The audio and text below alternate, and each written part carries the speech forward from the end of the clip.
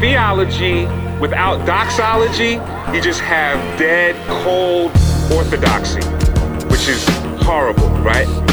On the other side, you have the people who say, forget about theology, I just want to praise, right? But if you have doxology without theology, you actually have idolatry. Well, good morning, everyone. You know what you do on a Sunday when the children's choir or kids choir is performing and the parents are up here? You stay out of the way. That's what you do. Happy Mother's Day. Some of us had the privilege, sadly, my mom passed away a number of years ago, and many of us are in that position. Some of us have our moms who are still with us, our grandmothers who are still with us, and it is a special day. Especially in some ways for those of us who maybe had the privilege, like I did, of being raised by a godly mother, that her testimony eventually brought my father to Christ when he was in his 50s.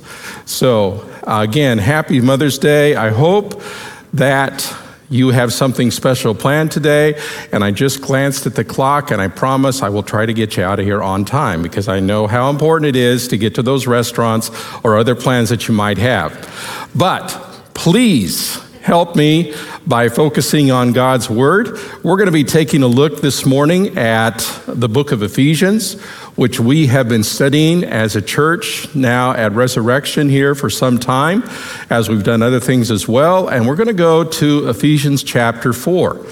We're going to look at verses 1 to 3.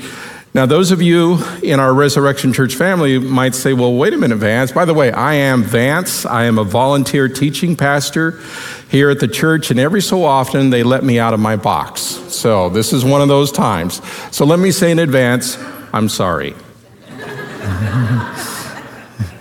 All right. Those of you who are in our Resurrection Church family know that we have been looking at, very slowly, the first few verses of Ephesians chapter 4, and my topic is actually verse 3, but in order to deal with verse 3, I need to touch on again verses 1 and 2. And we're going to call this Keeping the Right Priorities, because, guys, that is incredibly important, both in terms of our spiritual walk as well as how we deal with one another in the body of Christ, in Christ's community. Now, I do have an opening story.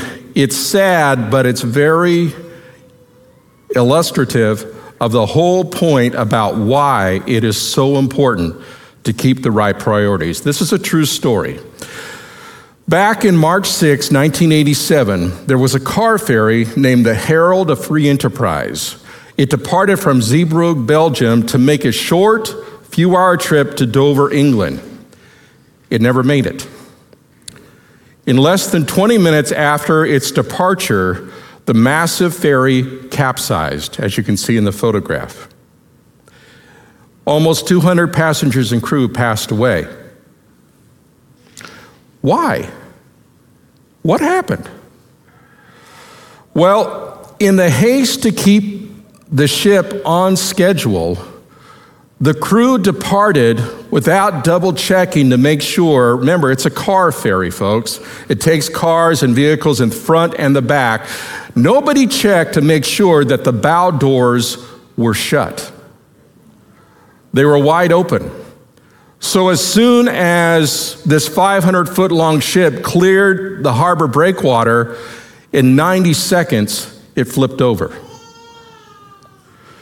It's a sad story of showing the importance of having the right priorities. You see, the crew's priority that they had been drilled into was for speed and keeping on schedule. So, yeah, they kept on schedule. They actually departed a minute early, which was great. But the priority of safety was not addressed. And that was the end result. Now, all that to say this. Too often in the church, we have the wrong priorities. We make mountains out of what should be molehills. We focus too much upon our finite, narrow mindsets, and we fail to recognize the right priorities. And by the right priorities, I mean God's priorities. What are we supposed to do? What are we supposed to be as God's people? So, Ephesians chapter 4, verses 1 to 3 is all about getting a reset, keeping the right priorities. Now, let me just do a quick overview, if I can, about Ephesians, because we're about halfway through this letter, okay? First of all, one way to look at this book of 6 chapters of Ephesians is to remember a book written by a Chinese Christian many decades ago called Sit, Stand, Walk. 3 words, sit, stand, walk. Summarizes the entire content of Ephesians chapters 1 through 6. Sit has to do with standing upon our priorities in Christ, our identity in Christ. Stand has to do with standing in the spiritual strength that Christ provides. Walk has to do with living consistently the Christian life. Also, chapters 1 to 3, that deals with, as we have learned in the past, what I'm calling our reality, our spiritual riches, our identity in Christ. What Jesus has done for us and our spiritual wealth that we have in Christ. Chapters 4 through 6, that's kind of the imperatives. That's the commands. That's how we're supposed to live our lifestyle and our behavior in Christ, which, by the way, that's what we're going to be looking at briefly this morning. And then finally, another way to look at this book is to think of the first 3 chapters as theology, broadly speaking, and then the next 3 chapters, chapters 4 through 6, has to do with ethics, has to do with how we're supposed to live. All right. Let's go ahead and take a quick look at Ephesians chapter 4, verse 1, and then part of verse 2. So here we go. I, therefore, a prisoner for the Lord, urge you to walk in a manner worthy of the calling to which you have been called, with all humility and gentleness and with patience. Okay, I'm going to stop there. Verse 1. Paul's status. He tells the Ephesians and he tells us he's the Lord Jesus' prisoner, courtesy of Rome. You see, when Paul wrote this, according to the book of Acts, Luke tells us in a couple of verses in the last chapter of Acts, he wrote this, when we, meaning Luke, Paul, and some of their traveling companions, when we came to Rome, Paul was allowed to live by himself with a soldier to guard him. Literally, Paul was chained to a soldier. Okay? Skip about 10 verses, verse 28 of chapter 28 of Acts. For 2 whole years, Paul stayed there in his own rented house and welcomed all who came to see him. So when Paul is saying, I'm a prisoner of the Lord, he really is. All right? Everything he does in terms of his movement is restricted, all right? Because basically, he's awaiting his chance to stand trial before Caesar for being a Christian. So it causes difficulties for him, but guys, it also causes opportunities. Here's what I mean. Remember, night and day, 24 hours, he's got a prisoner, he's got a Roman soldier chained to him. So imagine a new soldier comes along. We'll call him Julius. And Julius puts on the chain, and there's Paul. And Paul's got this grin on his face.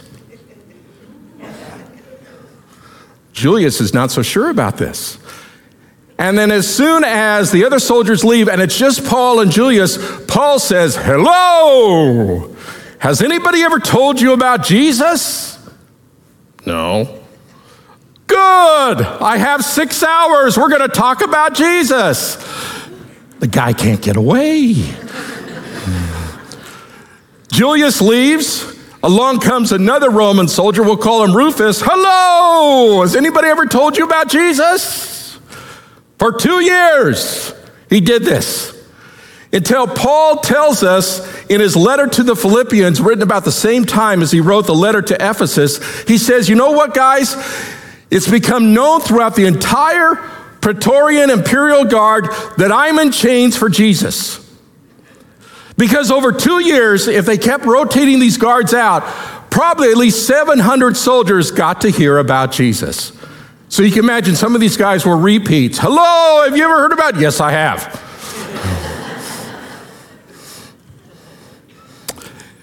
Look at his command. Walk worthy of the gospel. Means live out your calling. Calling is the Lord's initiative. If you're a Christian, you had to make a decision to come to Jesus. But behind that decision is the fact that God called you to his family. I love how Romans 8:30, Paul gives in a nutshell this whole process of getting saved. And those whom he predestined, he also called. And those whom he called, he also justified. And those whom he justified, he also glorified. You get it? It's a package deal. Okay? Now, the cool thing about this calling is there's a whole lot of blessings that comes with it. And I don't have time to take you through the blessings that we got to look at earlier in Ephesians, but if you just go back a couple of pages in your Bible or a little bit back on your phone app, it says in chapter 1, verse 3 of Ephesians, "Blessed be the God and Father of our Lord Jesus Christ, who has blessed us in Christ with every spiritual blessing." And then Paul lists those spiritual blessings in verses 3 to 14, and then he expands on it beyond that. When we were called and got to experience the beginning of our salvation with Christ, that's the goodies that the Lord has given us. And by the way, we don't deserve one of them. Now, verse 2 of chapter 4, this is what Pastor Daniel spoke on last Sunday. He talked about there are 3 qualities that demonstrate that we are living out our calling. First of all, humility. And Pastor Daniel did a great job of describing for us what humility truly is. Humility is basically, again, the idea that we're not thinking about ourselves at all. Our attention is focused upon others. Gentleness. The old English word for that is meekness, but sadly, meekness carries a lot of connotations that were not necessarily true of that word when it was first used in the old King James Bible. So instead, we use the word gentleness. Gentleness is basically strength under restraint. Patience. Oh man, I struggle with that one. Anybody who knows me knows I am not a patient man. I'm better than I used to be, but boy, I got a long way to go on that one. And by the way, some of you do too. Okay? So those are qualities we're supposed to have.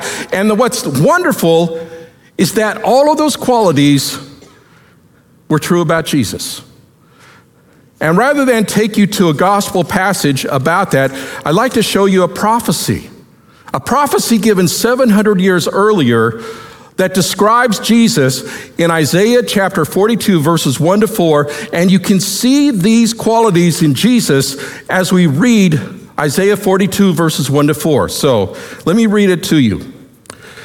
"Behold my servant," that's Jesus, "whom I uphold, my chosen, in whom my soul delights. I have put my spirit upon him. He will bring forth justice to the nations. He will not cry aloud or lift up his voice or make it heard in the street." In other words, humility. "A bruised reed he will not break, and a faintly burning wick he will not quench." Gentleness. "He will faithfully bring forth justice," patience. "He will not faint or be discouraged until he established justice in the earth, and the coastlands wait for his law." Now, part of this was fulfilled in Jesus' first coming. But justice will not be established until Jesus returns. But the same qualities that we can see about Jesus in the Gospels are those same qualities we will see when he returns to establish his kingdom. So that's verse 1, part of verse 2. Now let's move on. Remember how I told you at the very beginning we were going to learn about 2 priorities for the church? Okay, here's where we start dealing with those 2 priorities. The first priority is keep showing love to others. Okay? So the last part of Ephesians chapter 4, verse 2, it says simply, bearing, another way to put that, putting up with. Okay? Get the idea? Bearing with one another in love. Now, in the Greek language, which Paul was writing, he means this is an ongoing choice. It's not something that we decide to do once and that's it. We have to keep deciding to do it. Now, when we make this choice, bearing or putting up with one another in love, what's that supposed to look like? Well, here's a pretty good description from Philippians chapter 2, verses 3 and 4. Do nothing out of selfish ambition or conceit, but in humility consider others more important than yourselves. Everyone should look not only to his own interests, but also to the interests of others. Great illustration of this is in John chapter 13, the Gospel of John, where the disciples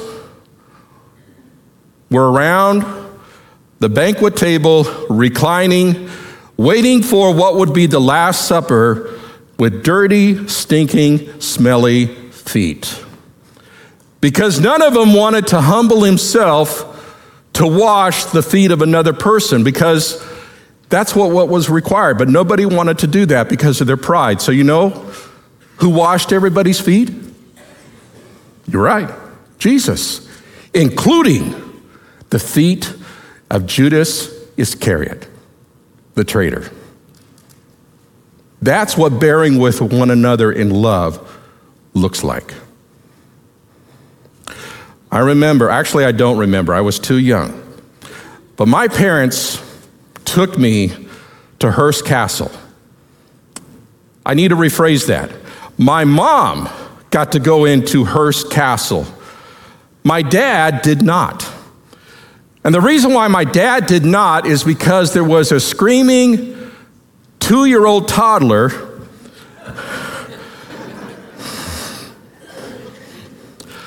that he had to hold and watch for 2 hours as my mom went through that castle. That's bearing one another in love.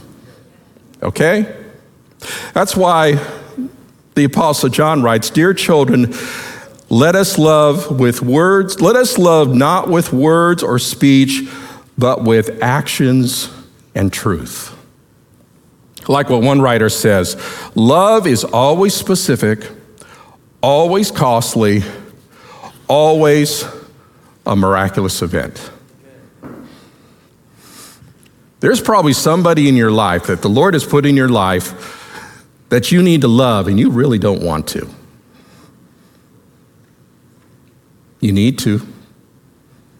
I remember at a church that my wife and I attended years ago when I was in seminary, there was one of those kind of hard to love ladies that was in that church. But everybody needed to love her, and she was just a needy person. But that's what bearing with one another in love is all about. It's we make an ongoing choice, trusting the Lord that He's going to use us to touch that person. So that's the first priority. Keep showing love to one another. Now, the next priority in verse 3, we'll spend a little more time on. Here's what it says in Ephesians 4:3. Eager to maintain the unity of the Spirit in the bond of peace. Eager. Remember how bear with one another was an ongoing choice? You had to keep doing it? Same thing for this. Eager is an ongoing choice. It's an active, it's not a passive pursuit. Another way to translate this is we're to be zealous to maintain the unity of the Spirit. What do I mean by zealous? Okay, I'll give you a great illustration. How many of you have participated in a Black Friday sale? Now I'm going to put my hand down because I have not. But I have a sister-in-law, and as far as I know, she still does this, about 3 o'clock in the morning after she has spent Thanksgiving Day looking at all the ads and advertisements to see where she's going to go. 3 o'clock in the morning, she is somewhere in this town in a line with all the other crazies waiting for those doors to open, so that she can be zealous to participate in the sales. Eager. That's eagerness. We're to maintain that eagerness. You know what? We were spiritually united to Christ.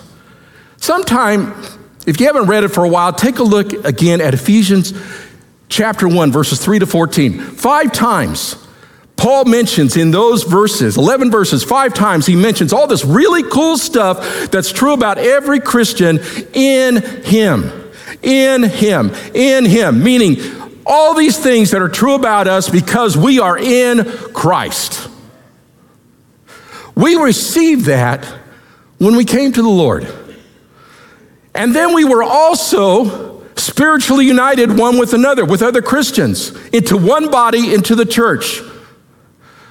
And it talks about in Ephesians chapter 2, verses 14 to 18 of chapter 2, how there was this dividing wall separating Jews and Gentiles, and God took that wall out and took these people who frankly hated each other and put them together into one body.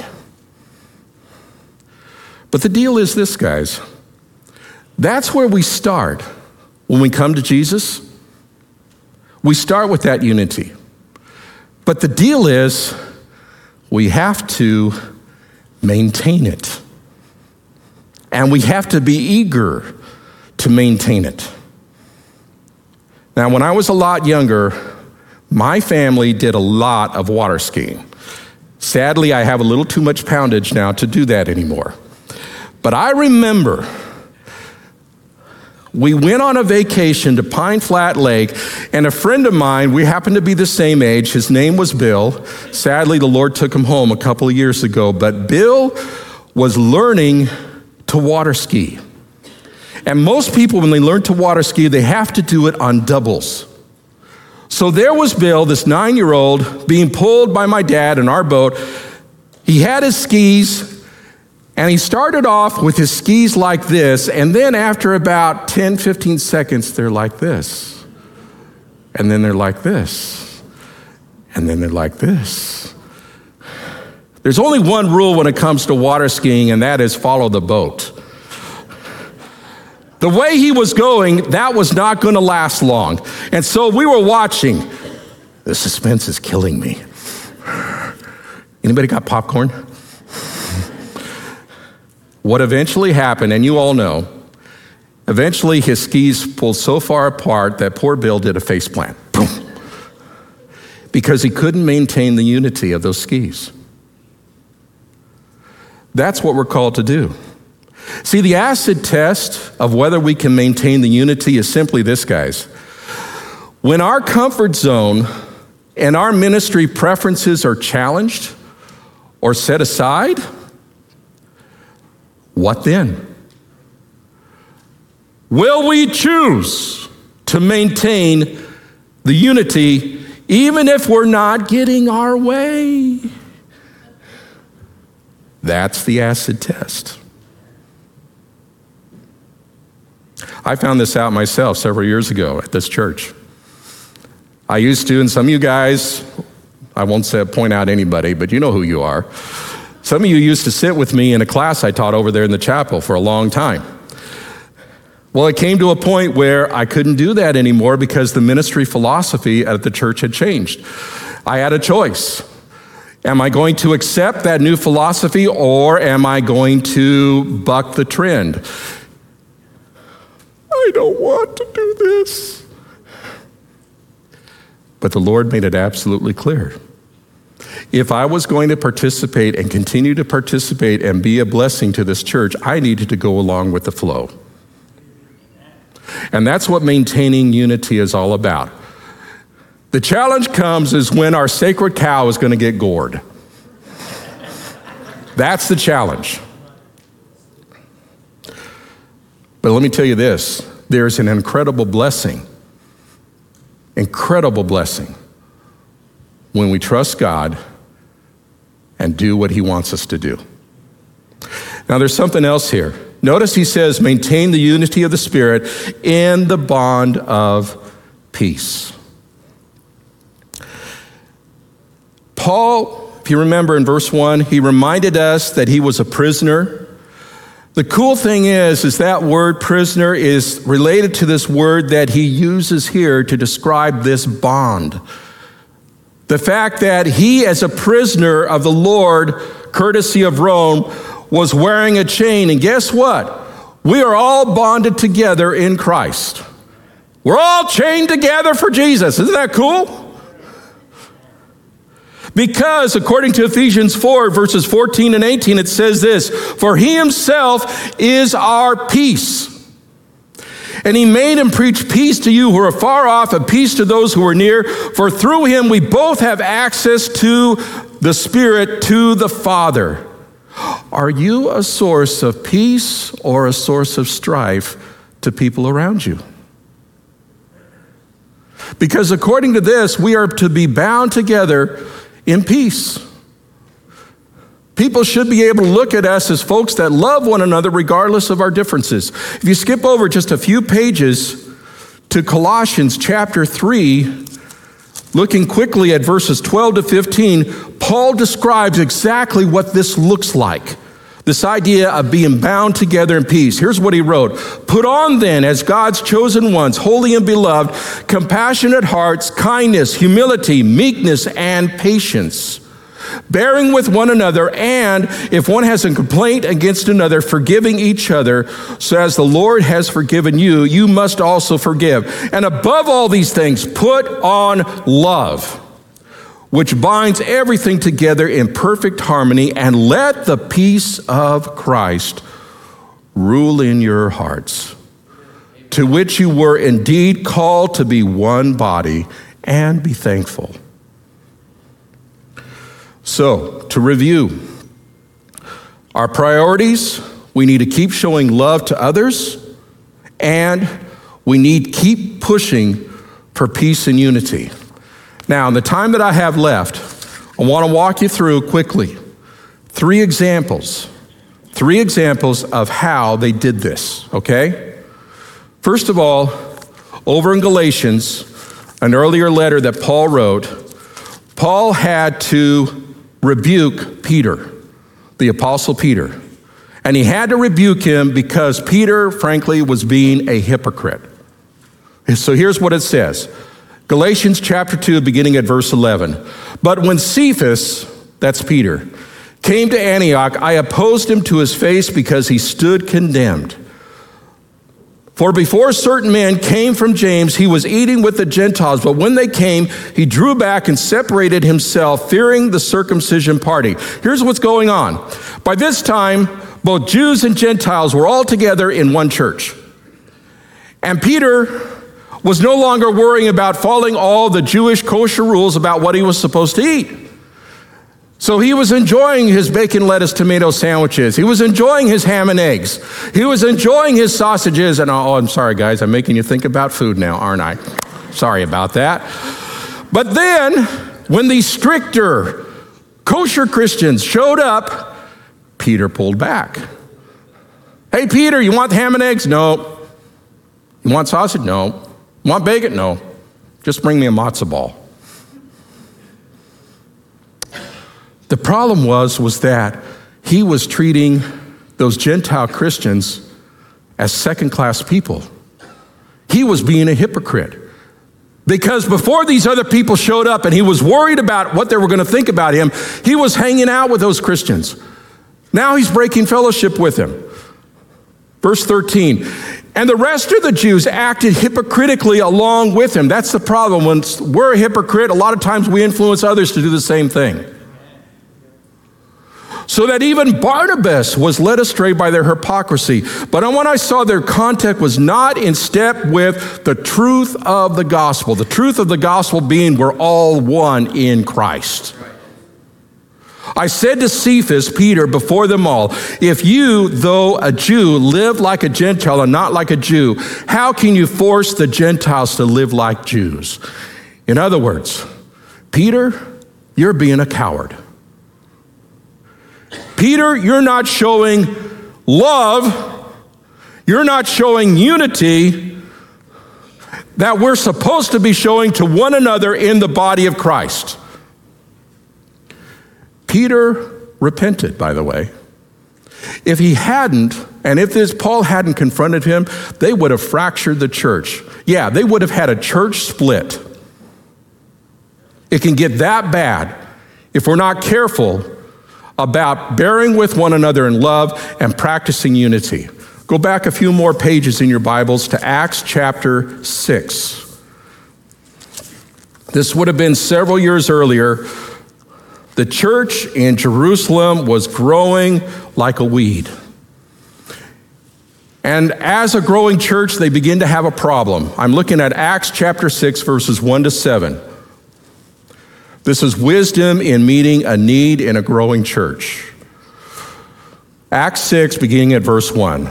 Now in those days, when the disciples were increasing in number, a complaint about the Hellenists rose against the Hebrews because their widows were being neglected in the daily distribution. Okay, quick word of explanation. This church was really growing, but it had two segments. You had one group that basically they spoke Hebrew, they spoke Aramaic. They were kind of like the old guard, okay? Then you had this other group of Christians that are called the Hellenists. They don't really know Hebrew. They don't really know Aramaic. They speak Greek. So you had two different groups, all part of the same church. And the problem was these widows had no one else looking out for them but the church because they didn't have any family. And one group was being neglected over the other group. And the 12, that's the apostles, summoned the full number of the disciples and said, it's not right that we should give up preaching the word to serve tables. Therefore, brothers, pick out among you 7 men of good repute, full of the Holy Spirit and wisdom, whom I will appoint to this duty. But we will devote ourselves to prayer and to the ministry of the word. And what they said pleased the whole group, and they chose, and there's their names listed. The deal was this. They had a challenge to maintaining their unity, a challenge to maintaining, showing love to one another. So they handled that challenge, that issue, they handled it openly and they handled it directly. Notice they called everybody together. This is not going to be handled behind closed doors. They called everybody together and said, look guys, our priority is we got to teach the word, we got to preach. We need help. We need more leaders. So 7 additional leaders were picked out, and by the way, those 7 leaders came from that group that spoke Greek, the Jewish Christians from that Greek background. That's where they came from. And everybody liked the solution. You maintain unity, you bared with one another in love. And if you take a look at verse 7, the end result was the word of God increased and the church grew. If we handle conflicts like that, God will bless this church and every other church. The key is we have to keep the right priorities. One last example. Go over a few pages to Acts chapter 15. This is perhaps the most important example, so bear with me. Acts 15 is the first conference of the church, where they had to call the leaders together, and it was because they were dealing with something incredibly important. Read with me the first 2 verses of Acts 15. This is, by the way, in the church in Antioch, which by this time was the fastest growing church they had, okay? Antioch in what was now northern Syria. But some men came down from Judea and were teaching the brothers, unless you are circumcised according to the custom of Moses, you cannot be saved. Here's the issue. How does someone become a Christian? Do you become a Christian by simply believing and trusting Jesus to cleanse you of your sins, which is the gospel, or, as these guys were telling the church in Antioch that were coming in, do you become a Christian by following Jesus and keeping the Old Testament law? In other words, are we saved by faith alone, or are we saved by faith plus works? Look at verse 2. After Paul and Barnabas had no small dissension with him and debate with him, that's Luke's way of saying that basically everything broke loose. Because at this point, Paul and Barnabas have returned back from their first missionary journey. A lot of Gentiles and some Jews had gotten saved, and they all had gotten saved by simply trusting Jesus as their Savior, not by trusting Jesus and trying to keep a bunch of do's and don'ts. That's what the letter to the Galatians was all about. Dealing with the very nature of the gospel, trusting in Christ alone. So they had a conference. Let me jump over to verse 6. The apostles and elders were gathered together to consider this matter. And after there had been much debate, Peter, remember him? This is after what had happened in Galatians when Paul had to get in Peter's face and confront him about his hypocrisy. Peter stood up and said to them, "Brothers, you know that in the early days God made a choice among you that by my mouth the Gentiles should hear the word of the gospel and believe." He's talking about the Lord used Peter to make it clear the gospel needed to go to the Gentiles. And God, who knows the heart, bore witness to them by giving them the Holy Spirit just as he did to us, and he made no distinction between us and them, having cleansed their hearts by faith. Now, therefore, why are you putting God to the test? Hear that. When we add to God's truth, by our petty little traditions, by our petty little beliefs, we're putting God to the test. We're telling the Lord, hey, I know this better than you do. Be careful. Why are we putting God to the test by placing a yoke on the neck of the disciples that neither we nor our fathers have been able to bear? Peter is reminding them, look, guys, we couldn't keep the Old Testament law in our own strength. We can't do it. Can't do it in our own strength. That's the point that Paul made in Romans chapter 7, verses 15 to 25. He says there, oh yeah, the law is good, the law is wonderful. Can I keep it? No.